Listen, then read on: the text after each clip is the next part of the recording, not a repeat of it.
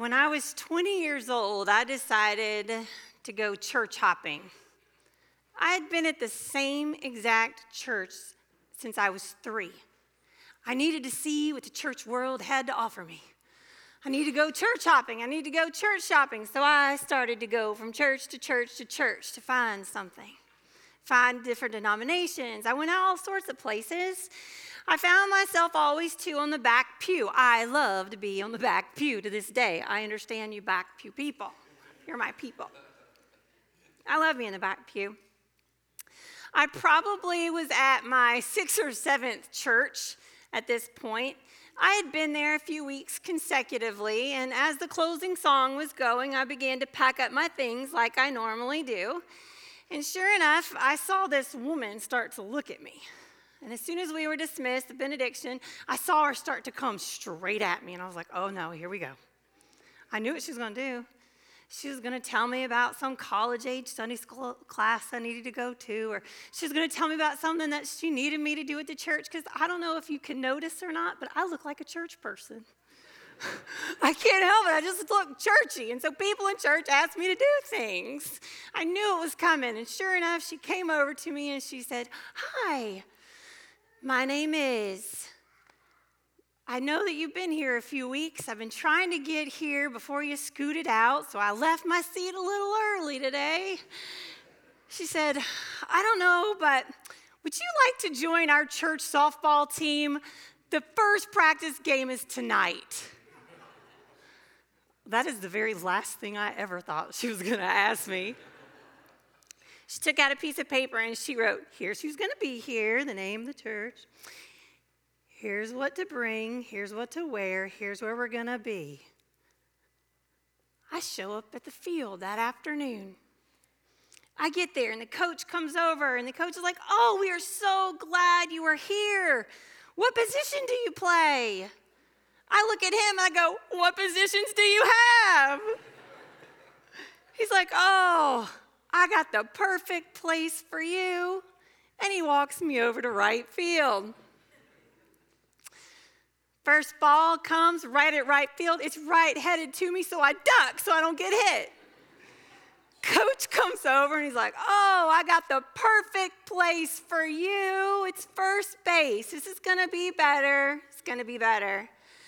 Perfect place for you. All of a sudden, the batter hits. The ball comes right to me. Again, I duck. The batter comes, hits first place, stands up, and I congratulate him. Good job. That was awesome. Coach comes over. Oh, I got the perfect place for you. And he walks me over and he's like, you're going to be our catcher. All you got to do is throw the balls back. Just throw them back. I'm like, okay, get ready. Well, guess what? That didn't go so well. All of a sudden, the coach starts to come back to me again. And I knew at this point I'd caught on. 3 strikes and you're out. So I'm thinking, okay, I go to tell the coach, don't worry, I will leave quietly.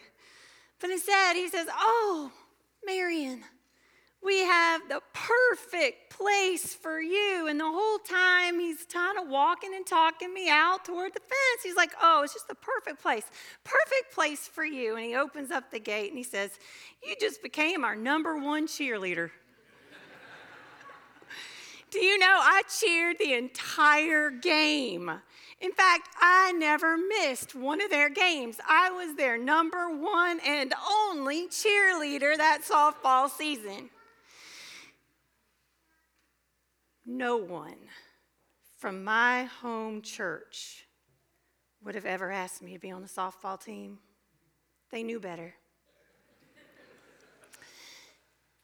Never at my home church would I have ever even been out there on the field.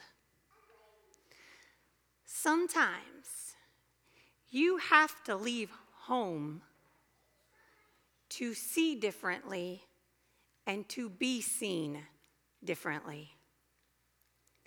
Scripture points to this truth. Scripture says this: Jesus left that place and came to his hometown.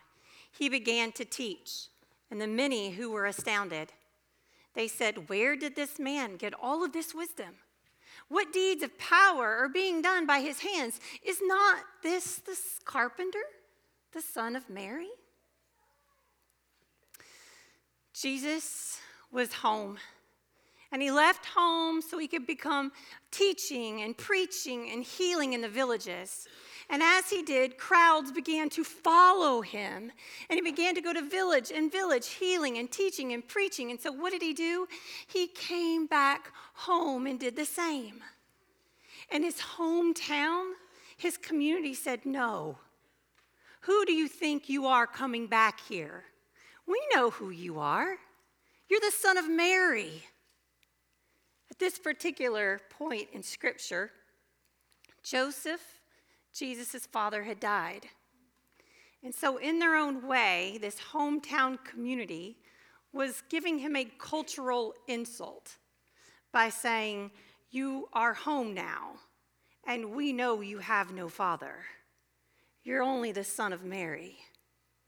You're only our carpenter.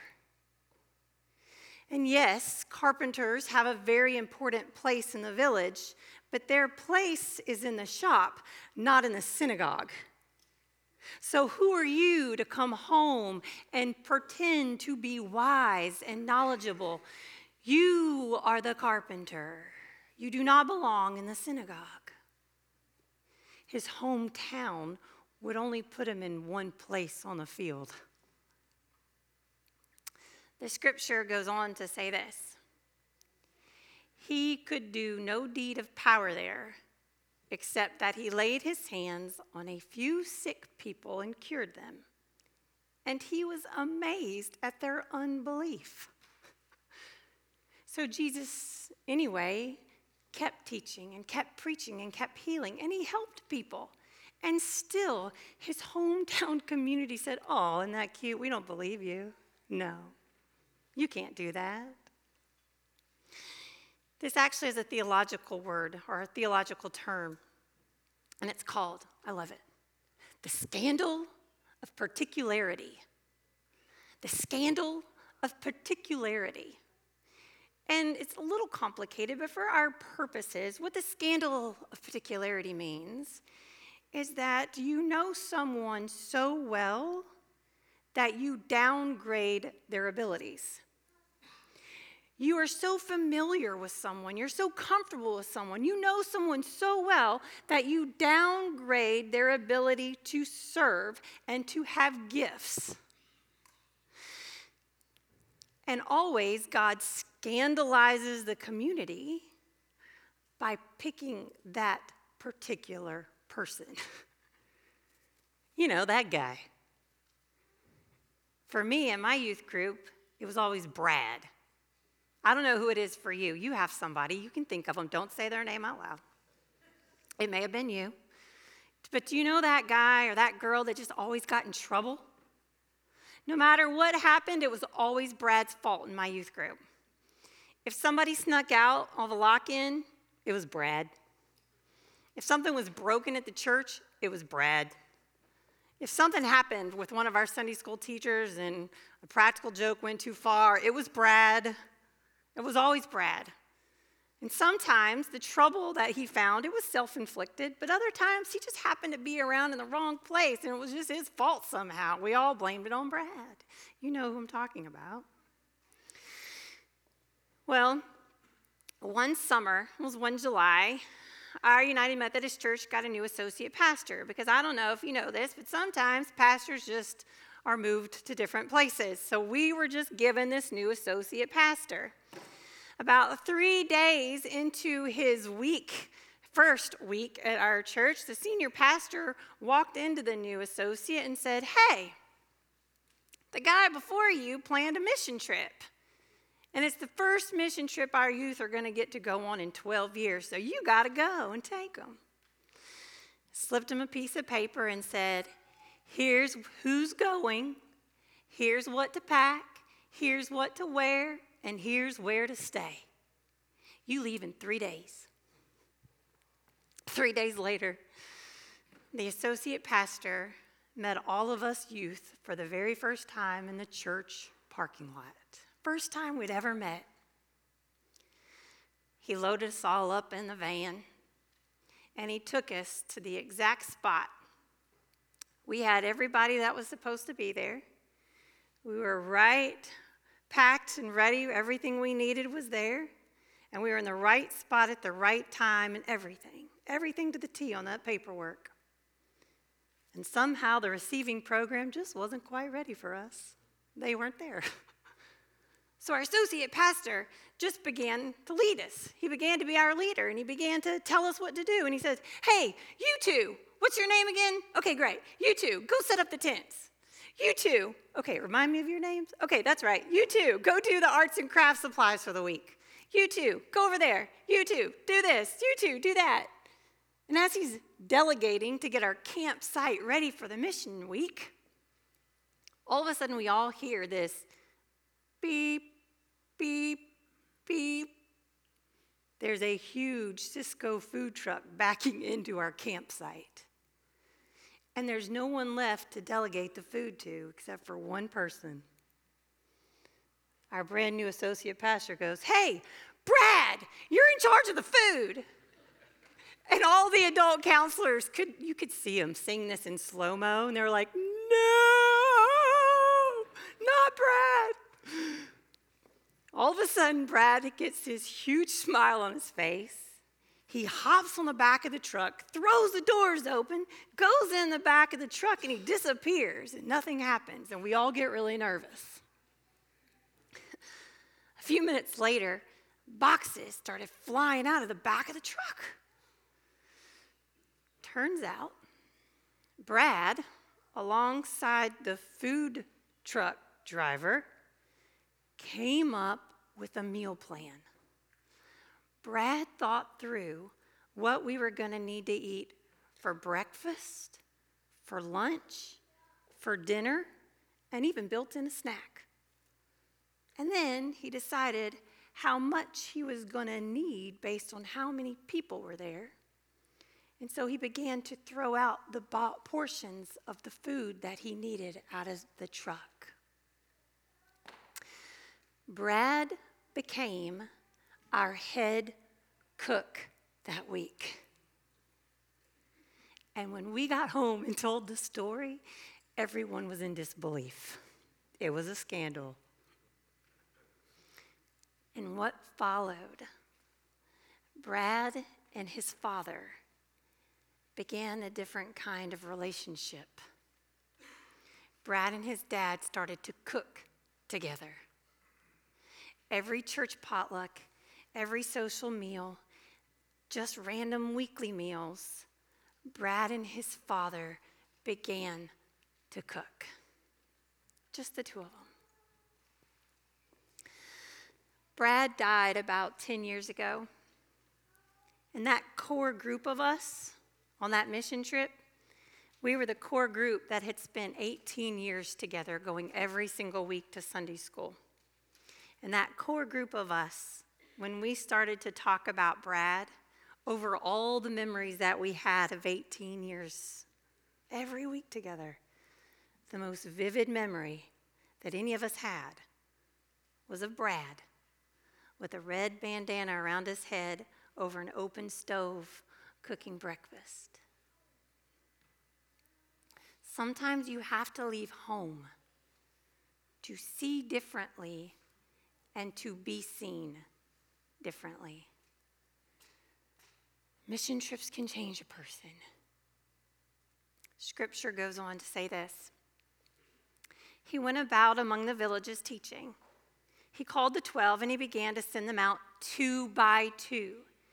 And he ordered them to take nothing for their journey except a staff, no bread, no bag, no money, and to wear sandals, not 2 tunics, and to enter a house to stay until you leave the place. So Jesus said to the people in front of him, leave my home. This is who to go with. This is what to pack, what to wear, and where to stay. Sounds like a mission trip to me. Jesus has been calling us on mission trips from the very beginning. This church is taking mission trips this summer. We're going to Texas, we're going to Honduras, we're going to Peru, we're going to Ecuador, we're going to Kenya. And yes, on those teams, we actually need a doctor to go to Peru. If you're a doctor and you want to join us, let me know. But we also need people who aren't doctors. We also need people without any experience or with no skills whatsoever. We need you too. We also are taking a mission trip every single month. We go to Panama City every month on a ministry that we call Dare to Care. It's the disaster assistance and relief effort of our church. We go every month to Panama City, Florida, to help people who are still recovering from Hurricane Michael. We went for 6 consecutive months in 2019, and we've committed to be there every single month in the year 2020, and we are going to do that. This is a very easy trip to take. It's usually about the 3rd weekend of the month. You're going to leave on a Thursday and you're going to come back on a Sunday. So if you're nervous about a long trip or an international trip, this is a great one for you to start on. It's very easy. All you need to do, whether you are on the front pew or the back pew, all you have to do is show up on the field. And it just might surprise you what position you'll play. In one of the first mission trips that we took to Panama City, there was a man and his friend that went. And they went to Panama City on this Dare to Care trip because they thought they had carpenter experience. They said, we know construction, we know what we're going to do, so we're going to go and share our skills on this trip.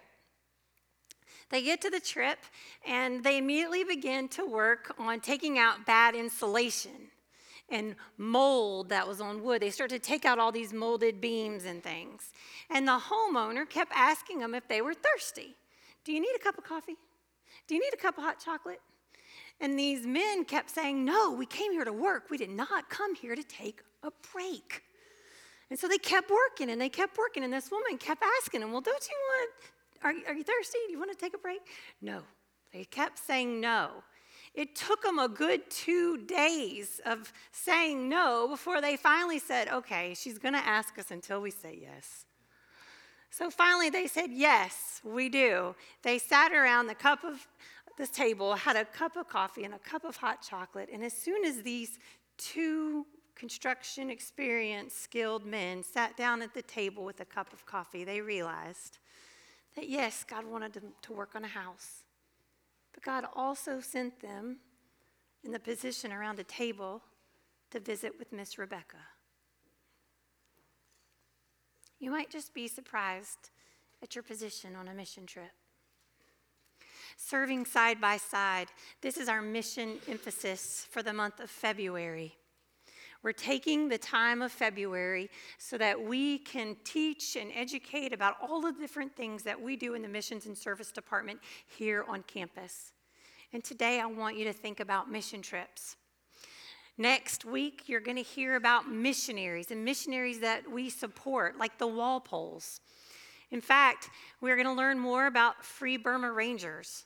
I want you to attend our movie night. We're going to go to the movie tavern and watch a movie about Free Burma Rangers. This ticket is free to you if you sign up through our website. If you take all 85 tickets we've already bought, then we will buy more because we want you to learn that story. And it's going to be important because on March 1st, if you come back, the daughters of the Free Burma Rangers, they will be here on campus telling their incredible story. So we're going to let you know about our mission trips, our missionaries we support, and we're also going to let you know about local ministries that you can volunteer for. Right now begins our host week of Family Promise. After this week, there'll be 3 more. We have a Street Grace team that's headed out in about 2 Saturdays on the 22nd. We know that we are always collecting food for North Fulton Community Charities. There are ways for you to be involved, and we are going to take this month of February and let you know about them. Because right now, I want you to be thinking and praying for that, because on March 1st, we're going to come together and we're going to have our Commitment Sunday where we do ask you to make a commitment for a life on mission so that together we can be a place of community and faith for this entire world, our own local community to across the globe. And so wherever your home may be, may you take this month to be intentional, to listen, to pray, and to discern, maybe even China. Take this month at home, and I want you to hear God calling you, because it might just be, if you listen carefully, you'll hear God saying, this is who to go with, this is what to pack, this is what to wear, and this is where to stay. Because I promise, God has the perfect place for you. Amen.